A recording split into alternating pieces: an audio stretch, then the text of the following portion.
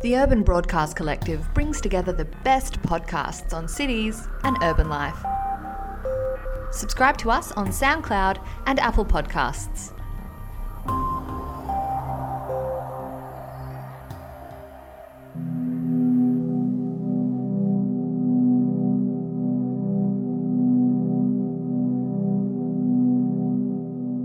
Hi and welcome to the latest This Must Be the Place, a podcast about things like, Elizabeth, I can't remember, space, place, I being think a we said disgrace. society and stuff, but essentially place. Place, yes. Someone said on a review that it was about Melbourne. Oh, really? As if. Thank you for that review. It might be a bit about Melbourne. My name's David Nichols. I'm a senior lecturer in urban planning at the University of Melbourne. And I'm Elizabeth Taylor. I'm a research fellow, or postdoctoral research fellow at RMIT University. It's a real university. And nobody ever said it wasn't. There was that episode of the catering, or the predecessor to the catering show, where I think there was that. There was aspersions cast on it. Where she said, I'm working at RMIT now, and the other person's like, oh, like TAFE.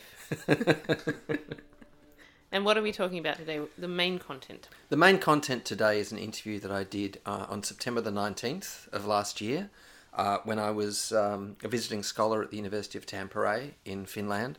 And I was talking to Dr. Levin Emil about his book, Helsinki in Early 20th Century Literature, Urban Experiences in Finnish Prose Fiction 1890 to 1940, which kind of sounds dry and arcane and archaic and all of those things. It's a fascinating book, and it is actually, I'll say this, it's completely downloadable for free. So if you find this the interview that I did with Levin interesting, then you should most definitely get a hold of the book. It's fascinating. It's one of those things, like, I'm a Finnophile, okay, so I'm always interested in stuff. Moomin trolls and things like that. I knew you'd bring. That's my only Finnish reference. Yes, yes. Tampere has the Moomin Museum, actually, but I'm a big fan and always fascinated by things in Finland, and I'm interested particularly, I know this probably sounds a bit peculiar, but I'm interested in Finnish nationalism, partly because I see a lot of commonalities between Finland and Australia in all kinds of ways. Does that include, I mean, I haven't heard the interview yet, but the way Helsinki is represented, is it sort of like the nationalism is based on a rural identity? Exactly. Yeah.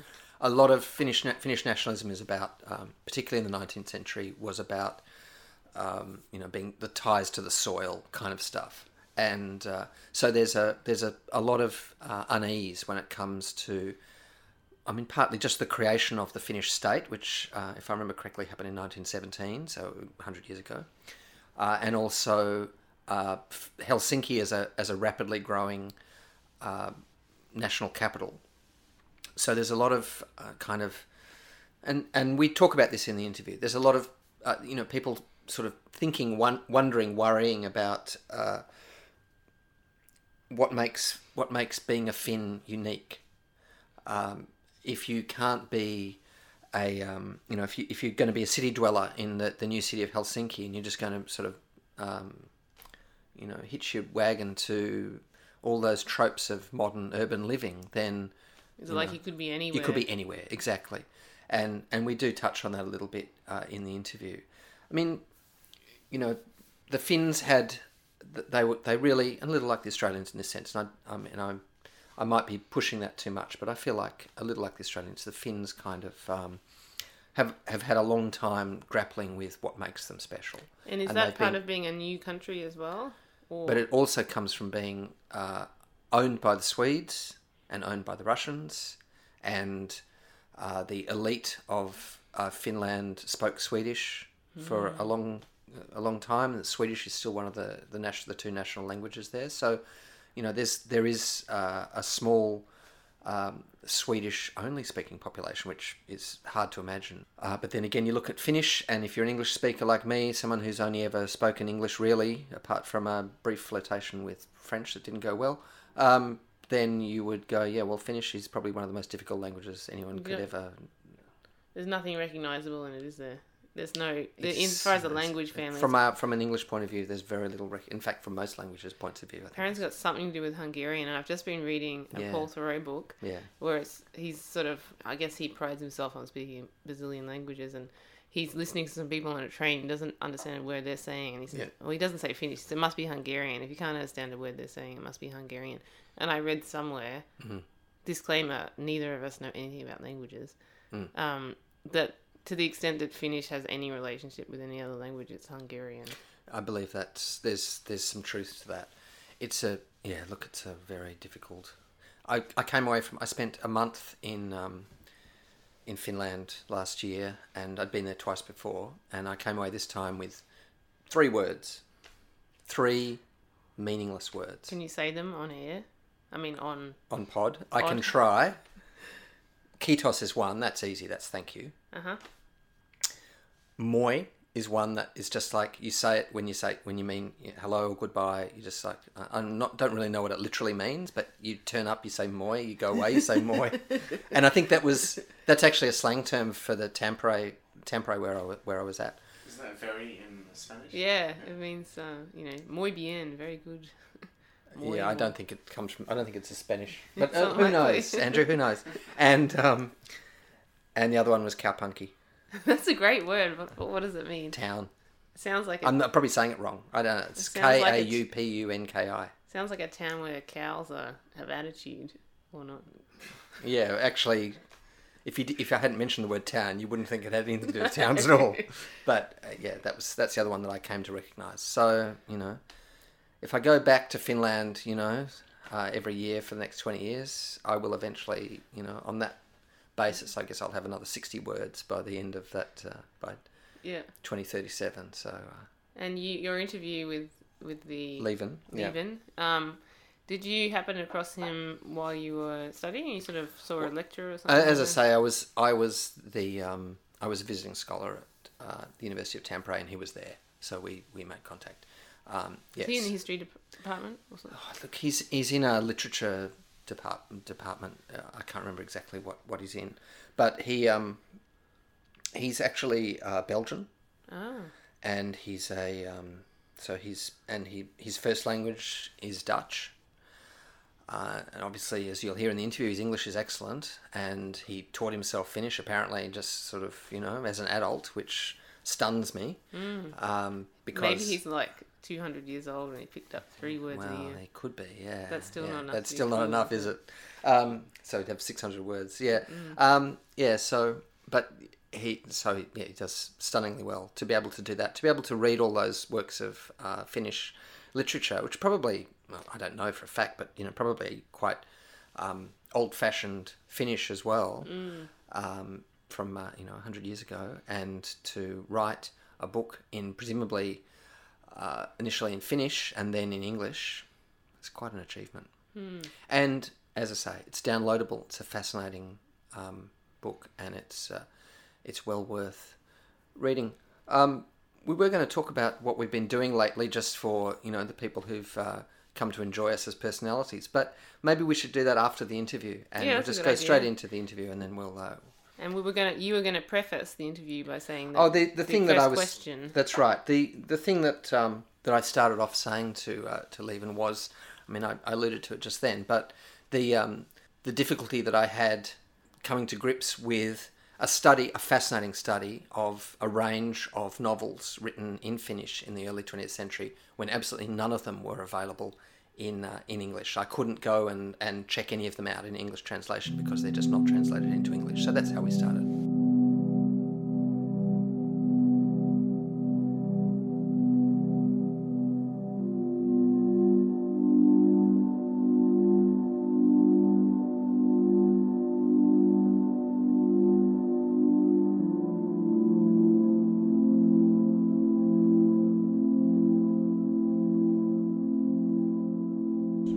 I think traditionally the Finnish literature wasn't translated much. Now we're talking about the 1910s, 1920s, 1930s.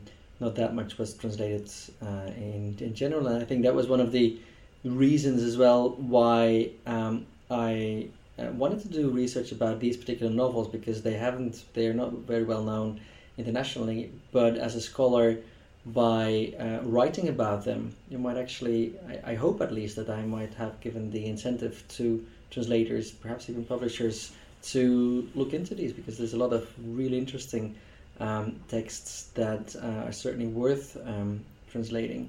I think the only text that has been partly translated is a short story by Juhani Aho, Towards Helsinki, or To Helsinki, which was partly translated into English. But then another reason why so little has been translated is, and I think this has to do with the more general, ideology also behind my research, which was to reassess the importance of city literature in Finnish cultural history. And when Finnish literature gets translated, actually quite often what publishing houses wanted is the perceived image of Finland. And I think the same might go for Australia, or why not even from Latin American literature or African literature, that there's already this perceived image of what this literature is all about, and we want to have more of that. So in the case of Finland, rural backgrounds, Arctic hysteria, Lapland exotica, and now that in the Nordic countries there's this boom of crime novels, then also crime novels, but very little apart from that. So Juhani Aho, for example, he has been translated, but his books that were set in the countryside have been translated, and the same can be said for at least a few other of the authors that I looked at. Some of these authors have been translated, but not the books that are set in the city, simply because they are not really what you perhaps would expect of it. And I've worked as a translator, Finnish to Dutch. Dutch is my mother tongue as a Belgian. And I've come across a lot of publishers in the Netherlands and in Belgium, and they seem to have this perceived idea of what their readers will be interested in reading Finnish literature, and it's usually not necessarily what the most interesting Finnish authors are writing about at all. Mm-hmm. Yes, so it seems that from the English point of view, if it doesn't have a Moomin in it, then there's not that much interest in the English-speaking world. There's obviously, in particular at the beginning of the 20th century, there's this perceived, kind of contrast between what is expected of a national literature, I suppose, of a country like Finland, and we have a similar situation in Australia, that it's, as you say, it's primarily rural. So novels about Helsinki, what would that, if you could put a random percentage, what would be the number of, or the percentage of Helsinki novels as opposed to rural Finnish epics, national epics? I would have no idea what to answer, but I have no idea about the percentages. But the thing is that even authors that are perceived to be authors who are typical for describing rural environments have a strong legacy also in describing the city and the capital. So there's authors such as Juhani Aho, who I mentioned already, who is very much a cosmopolitan intellectual, writing often about cities and about modernization. But his canonized work is mostly based on the countryside. And then there's a female author called Maila Talvio, who is also perceived to be one of the more traditional describers of the countryside, but she has written 11 novels set in Helsinki. And perhaps I think the most strange example is Eino Leino, who is most well known as a poet. And he's a poet of national romantic, symbolic or symbolist literature and love poems as well. But he also wrote more than 10 novels and prose texts set in Helsinki, but they are almost completely forgotten. So it's at the same time there seems to be a very rich literature of the city, but it has somehow fallen into the folds of literary history, regardless of the of the importance to my view. I think one of the elements that might have led to this is that there's this idea that the national history or national literary history has to be somehow it has to be different from other histories. So it has to focus on what's different. But so cosmopolitanisms and city and modernization descriptions are somehow perceived to be very generic, and so that's why they seem to have been written outside of national literary history. But the result is that if you look at a lot of national histories of these kind of fringe nations, Estonia, Sweden, the Netherlands, Belgium, these kind of peripheral countries whose national literature I know a bit, is that they are very generic in the sense that they all focus on rural descriptions and poor people, to perhaps put it a little bit black and white, or underprivileged people, and tend not to look so much at cities and urban environments and modernization, even though that could have been the case. So you end up having a generic national history anyway. Yeah, that makes sense. So I notice also, and I think this is also a part of that contrast and the kind of the ambivalence about cosmopolitan areas, that the Helsinki that you described that comes through in so many of these novels is often quite an evil, sinister, dangerous place. There's a lot of discussion in there, obviously a lot of accounts in those novels of women being molested or raped in these kinds of and just kind of pen portraits, fascinating as you describe them, of the masses of people in this very horrifying and disturbing accounts.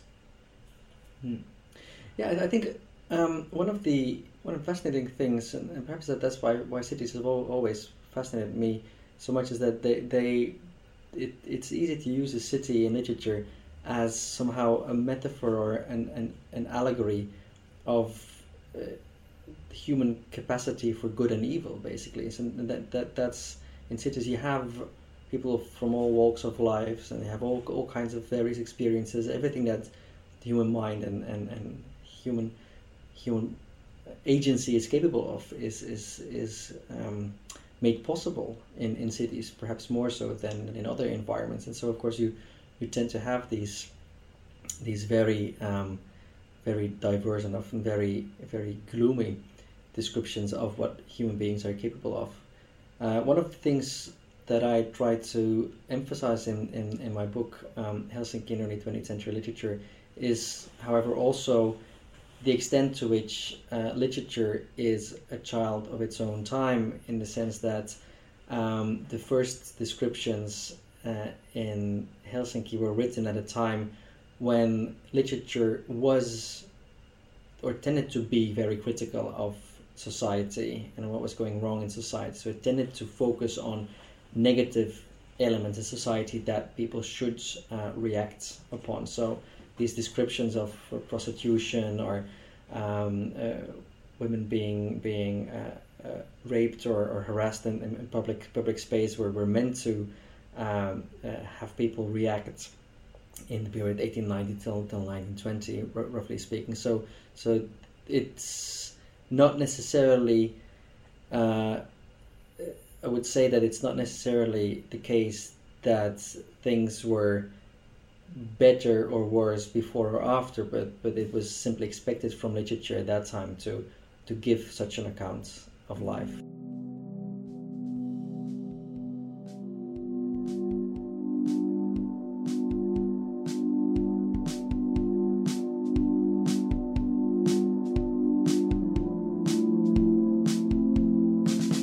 Now, you mentioned towards the end of the book, you mentioned how there's one author that you talk about actually provides a play on words using the similarity between the Finnish word for hell and the name Helsinki, and there is a kind of a strand of, if not a moralistic strand, there's there's the kind of the condemnatory strand that I mentioned, and I guess it led me to wonder whether there's you don't make too much of this, but whether there's a kind of a religious aspect to this condemnation of the city that is predominant in Finland in the early 20th century. Perhaps yes and no. On one hand, I think that this is a global, international phenomenon in the sense that city literature always has this strong background in biblical and antique accounts of cities as repositories of sin and as places where good intentions come to nothing. So this is something that is age old. But then in Finland in the late 19th and early 20th century, there was a strong, almost Puritan outlook on life. There was just large sections of society that had a pretty austere view of what it was to lead the good life. So there was still large amounts of people who didn't think that playing music or listening to music was actually an accepted way of going about living, and there was of course dressing up in a fashionable way was frowned upon in certain circles. So and still there is a substantial Bible Belt in Finland, and so even though you don't see this very prominently or spelled out in literature, it's certainly at the background. And there is also a you give a description of quite a fascinating sounding novel. Once again, this is towards the end of the book, where there's a character who is essentially the devil, who is it sounds brilliant. It sounds funny. It sounds like it's both funny and quite potentially quite affecting and disturbing as well. Maybe you could tell us a little bit about that particular. Yeah, it's called Henkien Taistelu, The Battle of the Spirits, by the author Joel Lehtonen. Is one of the, and his work has been translated, but again, the book that has been translated is a book, or as far as I know, it's been translated in a number of languages, books set in the countryside. But this book, Henkien Taistelu, is a book that he wrote 1 year before he committed suicide in the early 1930s, and it's a book set in Helsinki in which the devil goes around with a man who is quite optimistic about life, but the devil wants to show him that things are just horribly and terribly wrong, and then he starts out from this optimistic character to a completely pessimistic and depressed character who wants to commit suicide, and then eventually that's a course of action that the author took as well. So at the background was, of course, the politically very turbulent times of radicalization, which was felt in Finland as well in the 1930s, and also the atmosphere of dancing on the volcano, so to speak, both in society at large. At the early 1930s had seen the end of the prohibition in Finland, so the Battle of the Spirits could be seen as an allegory for the battle between fascism and communism, or between the reds and the whites, or more generally the kind of the dance of death to the tune of prohibition, alcohol, and jazz music. If I remember correctly, and I hope I haven't mixed up two narratives here, but is this the book that ends with the protagonist sees an abattoir? Yes, and that's and you then draw in the things like the Upton Sinclair book about Chicago that was obviously freely available in Finland at that time, and you make those a fascinating contrast. But then once again, I don't think we can. I don't know what to make of this, and I don't know what you make of it. But the author says, well, he's become a vegetarian from this experience. He might as well die because he can't enjoy a good steak. Yeah. And then he dies in a random accident. It sounds it sounds almost postmodern. It sounds almost like something you'd encounter in maybe 1960s or 70s. Actually, I think this book, as a lot of books in literary history, prove that actually these concepts as modernist and postmodern are not very useful, perhaps, because there's so many literary texts that you find using specific kinds of techniques before the actual period starts, and this goes for modernist and postmodern literature. So this is a very self-conscious novel.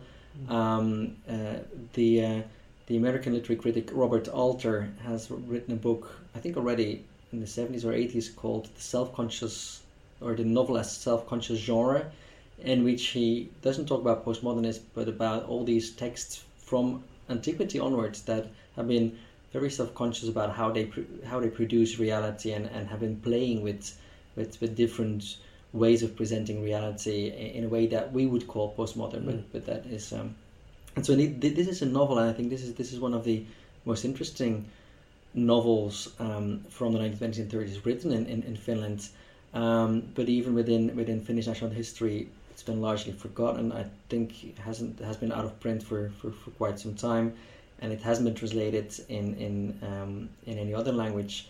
And again, one of the reasons is because of its literary cosmopolitanism as well. It draws on a wide range of literary genres, literary text. It explicitly mentions a lot of texts from Nordic literary history, from international city texts, and I think one of the strange things about that novel in particular as well that I like is that even though you have this pessimist atmosphere and you have this sense of utter despair, the reason behind this is a humanist perspective, the hope that man could be good and could do good, and then the despair at realizing that unfortunately at that time, perhaps in particular, that hope could not stand up to reality. So at the background is I think a kind of a humanism that I appreciate in literature very much. There's one thing which I don't think you cover, which is, obviously outside the scope of what you're looking at, but I don't know if you have any particular insight into this, but how are these books generally received at the time, and were they discussed and criticised, and were they widely read? Yeah. Many of these novels were fairly widely read, and were they were reviewed actively. But I must perhaps say something first about what novels I looked at in my book, and basically I examined all prose texts written in Finnish that thematized Helsinki in one way or another during this period, 1890 till 1940. So my aim was to examine all of them, but in every separate chapter I took one novel as a key text, and then I connected the other novels to them. But so let's say that since I covered all of them, in some of these texts were at the fringes of cultural life, obviously, and some were rather popular novels that got very little attention in academic circles, and then some of them were the other way around. But many of the texts, and I would say all of the texts that I discussed as key novels or key literary texts, were part of I think the most well received books or texts in their own decade. So within their own time frame, they were certainly functioning actively and widely. Because I guess what one of the things that once again is, you don't explicitly touch on, but which you do mention periodically, the historical context. Finland becomes a independent nation in 1917, which is obviously a century ago. And I imagine that there is some kind of keen interest, as there certainly was in Australia in 1901 when Australia became a nation, of, okay, well, what kind of nation is it going to be, and to what extent is it going to have, this harks back to what we were talking about a few minutes ago, but to what extent is it going to be unique, and to what extent is it going to have the same things as every other country? And you do, there are points at which you, I think once again it's, I know understanding the Finnish language, and B, no memory for Finnish words. But the devil novel that we talked about a minute ago, that there's a kind of suggestion that the devil won't go to Paris, doesn't want to go to Paris and to enact his deeds. He chooses a smaller place to go to visit.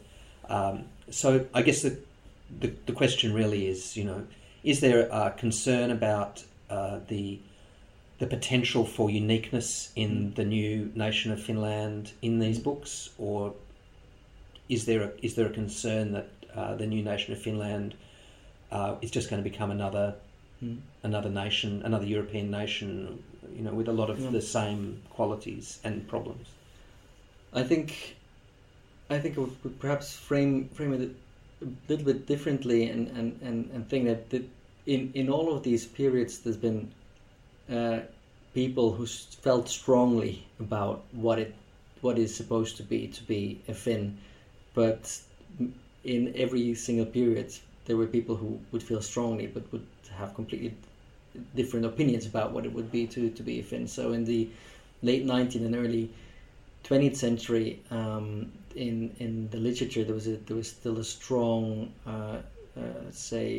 struggle going on about actually basic things such as what is the position of the Finnish language in Finland, because the language of the elite had long been Swedish, and then there was this idea of how to square two different linguistic groups within the same nation. But I think that as long as actually these multi-ethnic empires such as the Russian Empire and the Austro-Hungarian empires and the Ottoman empires, they managed to cater quite well for diverse linguistic groups.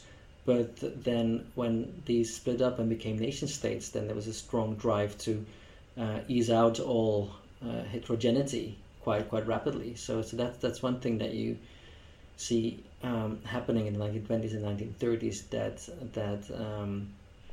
that from having to be cosmopolitan because of course Finns needed context abroad to defend their rights. I think perhaps the same can be said for the Irish before Ireland became independent. That a lot of the Irish activists had to be quite cosmopolitan and quite international because the political circumstances demanded that they would be doing so. But then after independence, there was this kind of turning inwards, and I think in the 1920s was perhaps more of a funny and jubilant turning inward. But then in the 1930s, it started getting a little bit more grim because of the international political and economic situation, and then that reflected on literature as well. That basically, especially in the 1930s, literature was supposed to embrace these kind of robust nationalist values and particular images of what Finland and Finnish people were supposed to be like. I think it's only much later in the 1960s and 70s, or the big waves of contestation, that there was a more of a general consensus that one was able to question some of these perceived truths about what Finland and Finnishness could be like. But during all these decades, of course, you would have urban women and Finn and Swedish authors who had very little to say in that perceived image of Finnishness, who would continue writing interesting novels and interesting text and poetry, and they would always be there as well. And I think they've always presented interesting, contrasting images to what literature can say about a nation.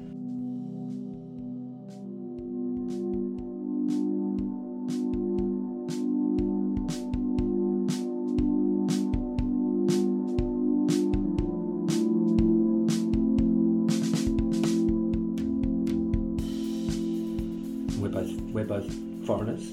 Is that true? Is that an insulting thing to say about you?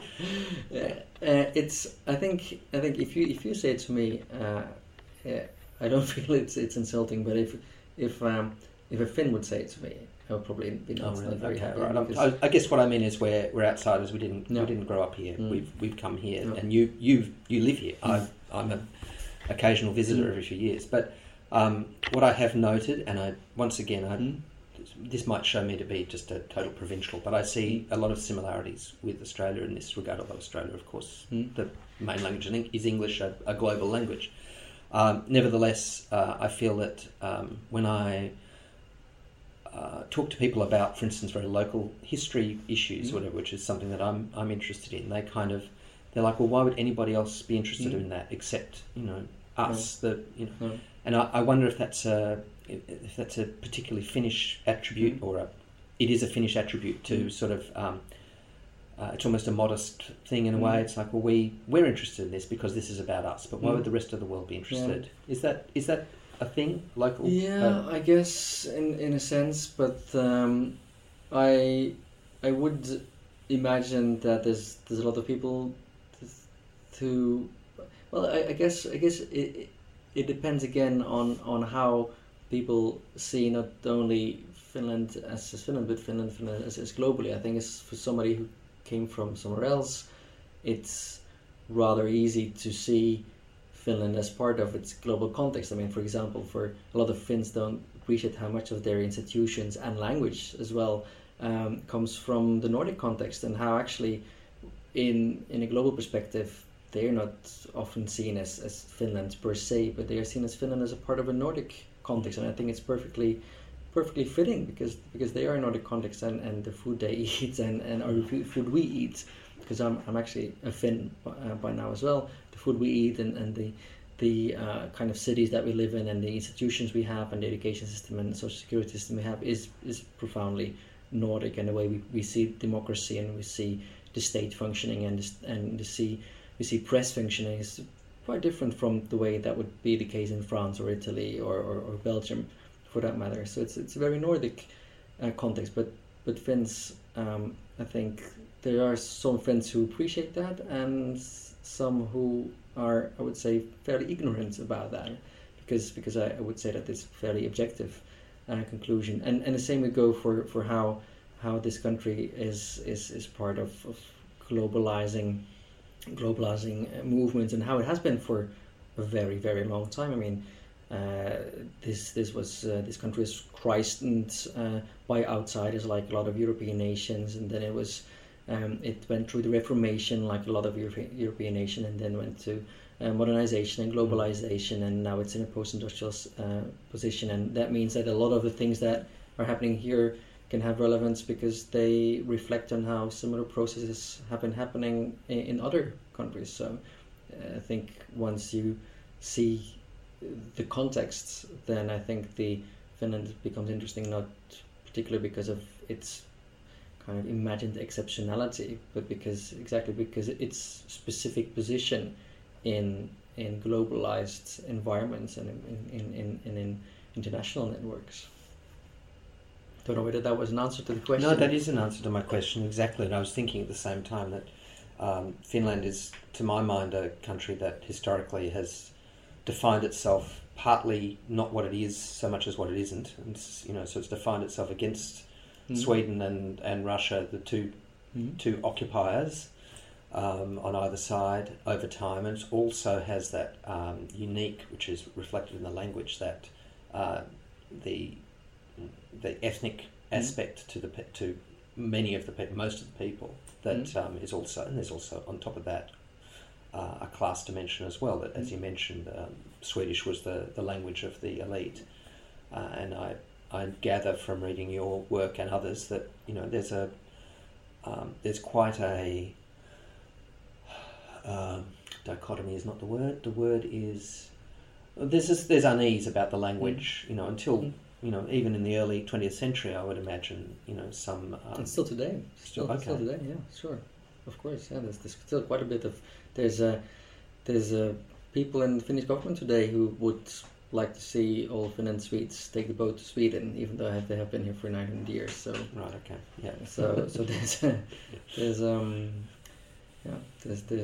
there's certainly some uneasiness, and I think this probably goes in waves, but I think again that is is typical for, I think, for a lot of nations. I mean, we perhaps tend to forget that countries such as France, that they are historically not monolingual at all, for example, that they have a very complex linguistic history that has been resolved by basically, well, language genocide, so to speak. Of course, not physical, but by just letting languages die out over the course of centuries, and the same goes for a lot of other nations as well. So I think here again, it's something in which Finland is interesting, and just as France or Belgium or Canada, Switzerland, so many other, Spain obviously, the UK are very interesting.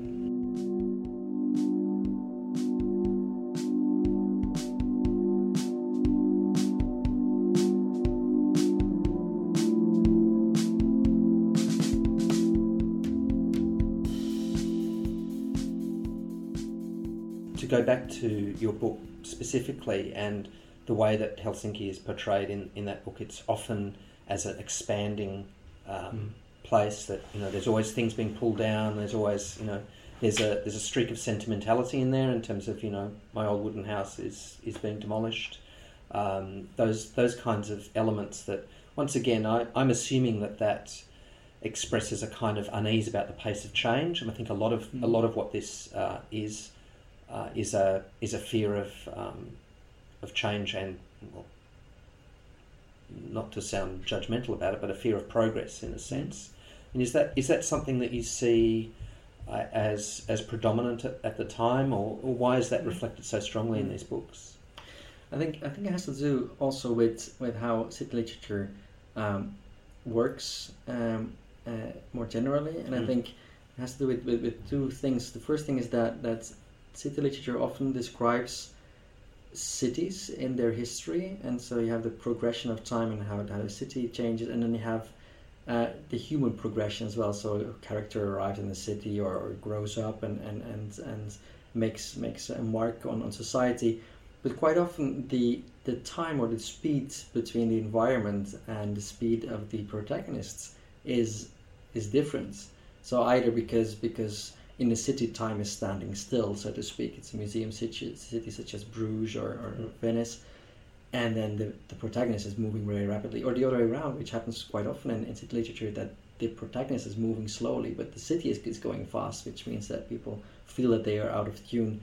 And it's what I think Robert Pike in his study of the city in literature has called this kind of syncopatic rhythms in city literature that have this idea of being out of tune with one's environment, that you can see in Charles Baudelaire, that you can see in Robert Musil's work, and in, I think, all great city literature. So that's something that's typical for the genre as well. And then obviously in particular times, such as the turn of the 20th century, which has been called, let's say, the age of very rapid change, and the vertigo years, as one book has called it, then you have these very extremely rapid changes. But another aspect of city literature is that it never describes in full the real city. It's a literary depiction, so it describes the city as possibility as well. And all cities are, apart from what they really are, they are also what they are becoming and what they are turning into. And I think that's what makes the overlap between literary studies and then urban studies and urban planning studies so interesting, because you can see that in urban planning and in urban planning text, but you can also see that in city literature, that you have this idea not just of what the city is, but also what it is turning into, and then how you, as a human being, how you feel about that. And then obviously in Helsinki in the period 1890 till 1940, it was one of the most rapidly growing capitals in Europe, and it also took on a lot of the big changes in society and technology very rapidly the first country to have universal the right to vote, and in Europe, and then these rapid technological changes that it embraced very swiftly. So obviously in such a period you have an acceleration of specific kinds of uneasy description of a city as well in literature. Yeah, and that comes through, like, in many different ways. That comes through time and time again in your study, which, as I say, is I think it's really fascinating, and a testament to how fascinating it is that, you know, I was not aware of any of the works that you discussed at all, but the way that you describe them and the way that you analyse them and you know, contrast them with each other, it's a really it's a fascinating piece of work, as both as a, you know, a bit of as in the literary studies field, but also in the as a historical text. I feel proud of myself for having maintained the conversation this far with going entirely on your excellent book and nothing more. So thank you very much for talking to me. It's been great. I'll let you get back to your more important stuff. And this was important. This was really important. Well, it was great to talk to you about it, and I really appreciate it.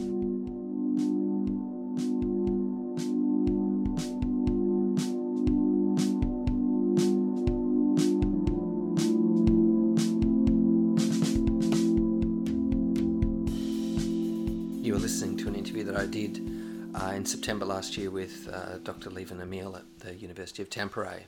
Now, I had a question, David, Go. that may have been covered in this, but you alluded before to the fact that Finland was owned by the Swedes and there's a Swedish-speaking population. So even though these books aren't available in English, would there have been a sort of some cross pollination between Swedish literature and Finnish literature about cities and sort of Ibsen and things like that? Yeah, you'd probably better ask an expert. Right. I don't really know the answer to that, but what I do get a sense of, and, you know, I'm probably going into territory that I don't fully understand, but I have a sense that Finnish was the language of a particular group, a particular cultural group within Finland, and it was probably, when it comes down to it, not just ethnic but also class-based. Mm-hmm. And so perhaps some people didn't read other people's literature or engage with it too much. There's a whole world of, like, craziness that, you know, you could probably live there for 40 years and never understand the subtleties of the different the relationships between, for instance, the Swedes and the Finns. When I was in Tampere, probably the first couple of days, there was some kind of Swedish-Finnish, friendly society kind of thing going on. So there were these Swedish people, like, of all ages, mainly men, wandering through town looking really freaking grim with Swedish, like, paraphernalia on them, just, like, walking around looking miserable. And That's the friendly they were society. being friendly. Yeah, they're being friendly Swedes in Finland. They're not killing you or something. No, they're not. That's right. We come in peace. No, I think the thing is that the Swedes, like, the Finns always feel like the Swedes are looking down on them. Yep. But the Finns probably secretly know they're better. I don't know. Yep. Something like that. Yeah, speculation. But that's a good answer. It's like the New Zealand-Australian relationship. Exactly. Yeah. Very similar, bigger. I'd say. It's a much bigger population than Sweden, surely. I would say so. Yeah. There's 6 million Finns. Yeah. What a great size for a country, though. Isn't it fantastic? It's kind of like Melbourne and hinterlands. That's the country. Yeah. Yeah. Finland is pretty much the Victoria of Europe. Yeah. So we were going to finish up with a bit of, for those that are still listening, yeah, sort of what Hi. we've been doing on our break and stuff. This is like the that. podcast that helps you get to sleep. Sorry, go on. What we did over our break. So I won't go into the whole details, but last weekend, on Australia Day, actually, I went on a bike ride through Fawkner and Fawkner Cemetery, and that was Fabulous cemetery. It's my favourite cemetery in Melbourne. Yeah, I was really surprised about. I mean, the sheer size of the place, and also the railway station was unusual. Do you know much about that? Or... The actual station building? They've got a building, and there's these odd sort of gate ramps with I can't even think. It's just very decorative, and then they have a display of the old graveyard hearse cart there. What I know about Fawkner is that they built in their late, I guess the 1870s, 1880s, they were building railway lines everywhere. And they built one out to Fawkner and a little bit beyond, and nobody used it because there was nothing to do there, so they built a cemetery. They were like, well, this will get a bit of action on the railway line. And so that's the placement of the cemetery is totally about the railway line. Yep. And they did have, cemetery trains, like funeral trains. Yep. They've got, when they pulled down bits of Queen Victoria Market, the cemetery at Queen Victoria Market, they relocated a cemetery from there in the centre of the city. They put a lot of those, I don't know if they actually moved remains, but they moved the graves to Fawkner, I think it's called the Pioneers. Yeah, I noticed Cemetery. something. Actually, a little section called the Jewish Pioneers section. I don't know about the Jewish. Oh, yeah, okay, so there's a Jewish one as well. But I'm not sure if that was relocated or yeah, what. probably. I'd say it would have been. Yeah, and it's designed by Charles Heath, the well-known Coburg/Geraldton architect, who then became this little detail always freaked me out. Then became the caretaker. So he designed the place. Then he hung out there for decades. And is he buried there? We don't know. That would just be the perfect detail. I could be wrong, but I think his head is on a spike at the the gates. No, I don't know. I'm sure he is. He'd have to be. He must have loved it, unless he really hated it. His son, Frank Heath, became a very well-known architect and planner in Melbourne in the mid 20th century. And was always every time you see a Frank Heath plan, there's always a crematorium in it.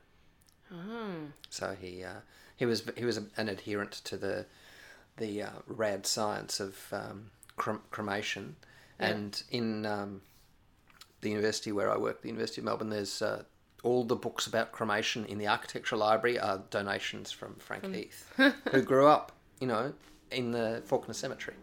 Grew up in it, yeah. And this is the point at which cremation became legal. I should know the answer. I'm not sure about that. I feel like this should be something we're experts on, but yeah, it certainly was. During Melbourne's history, it became legal. Yeah. Well, I know that what I do remember is coming across a newspaper article in the late 19th century of some Hindus or something burning a body on the beach. Yes. And it was kind of like, I don't know if people really cared that much, but it was because that was their custom and they wanted to do it, but they couldn't do it through the normal channels. Yep. In Melbourne, so that was a thing. I don't even know if it was illegal then, but it might have been considered a public nuisance. Don't know why. Ashes. Yeah, ashes. And that's I also went to Beechworth. Do you know much about Beechworth? Not on Australia Day, the weekend before. Ask me anything. It feels like let's ask David about a place. What do you know about Beechworth? I know that you went to Beechworth. Asylum, right? Yes, we stayed there. Which was one of the 19th century asylums that quite a few asylums in Victoria. They've been nobody knows what to do with them. They don't want to pull them down. But they don't. Did you stay in the nurses' quarters? Yeah, the 1930s nurses' quarters, which are quite attractive. Yeah, they market them as the Art Deco quarters. That's fair. Did you go on a ghost tour? No, but we went on an impromptu ghost tour. Oh, yeah. What'd you see? We planned to go on that, but we just sort of were exploring the gardens, got a lot of old trees there, and then it got dark, and then we realised it was really dark, and we saw the old... so there's just buildings dotted everywhere, and it was the old lunchroom, I think, and you just look in there... And Andrew's like... There's a story about the lunchroom. The staircase has all this moss on it, and he's like, it looks like blood. Oh, and really? The moss does look like blood. Yeah, you're right, Andrew. Yeah, good. And then he's wandering around. It's sort of... A lot of the buildings are completely empty, and others mysteriously had people living in them and things. Because obviously... People in inverted commas. Living in inverted commas. Zombies. Yeah. They're obviously in the process, as you say, what do we do with it? They're selling parts of it off. Yeah. Seems to be a church in one section. Another one's a sort of theatre and... Yeah, so we had a bit of a wander. Old fountains and things. We found an old phone box. That doesn't sound that spooky, but was at the time. And then but if you called, did you make a call? We couldn't get in. That would have been great if it made it. I just remember that there was an amazing episode of The Twilight Zone once where the telephone lines came down in a storm, went onto a grave, and the dead person in the grave called up people that she knew. Yeah. So that's what... Wasn't it the biggest building in Australia at some point? That's what it said on the sign there, yeah. Yeah, okay. It was pretty enormous. Mm. Had a lot of crazy people back then. Mm. Should we... what did you do? And also I went to Whittlesea today, but, you know. Whittlesea's cool. Yep. We went to the pool. And apparently they have botanical gardens. We didn't see that. Yeah. You got the ferry to St. Leonard's? Yes. Oh, man, you've been everywhere. I'm jealous of you guys. You go everywhere. Well, I just sit around and... Did you go anywhere? No. Oh. I don't know. I didn't know there were places you could go. Public transport. Oh, I've heard about that. Yeah, no. It doesn't just... You know... You're not really a summer... Is my type allowed? I'm not sure. You're not a summer person. I get that I know. vibe. I'm definitely not a summer person. That's so true. you're just hibernating. Yeah, I wait till winter, then I'll come out and stretch my wings. And no, yeah. nothing for me. I'm getting some ideas though for perhaps we should cover in more detail some cemeteries and asylums. I think they're pretty interesting. Seems like you know a bit about them. So I reckon I do. We could. Cemeteries, I think, are really, really interesting. But I also think that, as I've said to students who... I've often, like in one of my lectures in my urban history subject, I often show students the plan of the Fawkner Cemetery. And I say, you know, fascinating plan. It's really interesting, well worth, you know, just examining for its, you know, from whenever it was, 1900, 1901.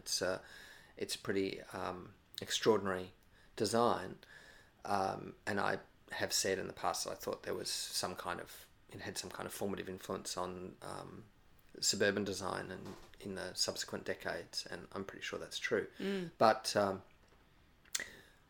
in a couple of cases, students have actually looked at cemetery stuff in their master's theses and stuff like that. But of course, what you always have to say to them, they can probably figure this out themselves, but I say it anyway, you don't rock up to people in cemeteries and say, hey, what do you think of the cemetery? Because they might be there for other reasons. Other reasons that are not just about their general love of cemeteries in the abstract. So it's it's a difficult subject, and you know I think that you know there are histories of cemeteries that I've read. In fact, the history of Fawkner Cemetery that I think is, you know, you've got to be tasteful, and it's troublesome. Well, actually, ditto asylums, but I mean, I guess almost all the people who lived in, who were, what's the word, inmates, clients. I don't know. It's not incarcerated. Who were guests. Guests, yes. They're no longer with us. Yeah, which is on one hand it means you can be a little more direct about what happened to them, but then,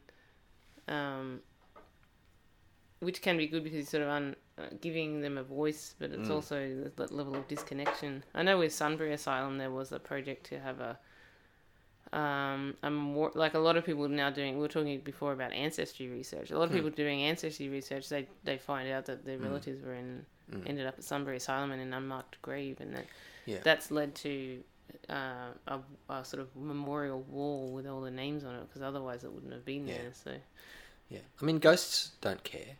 You could interview the Beechworth ghosts. They'll be happy to tell you about what happened to them. But of course, a lot of the stories of even well into the 20th century, a lot of the stories of people who end up stuck in asylums are, you know, they're not crazy by our standards. They're just you know, atypical or problematic in various ways. Which can be confronting for some people. They want to have that. Is it the word absolution? You know, they want to feel like sort of serving some justice to their relative who was, by our standards, not crazy. Just you know, common case would be postnatal depression or something like that. But on the others, there's still amongst older people a lot of shame about it, so they don't. But for another show, Pat. Well, let's put that on the list. Well, we do have some other things coming up, but you know, let's not promise too much. So I hope that listeners enjoyed today's show. Do we have anything else to announce? Oh, we can put the links and stuff. I mean, we have shows coming up, but like I said, we should just do the shows and then upload Let's do them. Yeah. And this must be the place. Perhaps if you feel like it, do a review. That would be great. They always say that at the end of the podcast, don't they? Yeah. If you're still listening now, like, you deserve your own review. You deserve to do a review. Yeah. You're the greatest. We'll review you if you review us.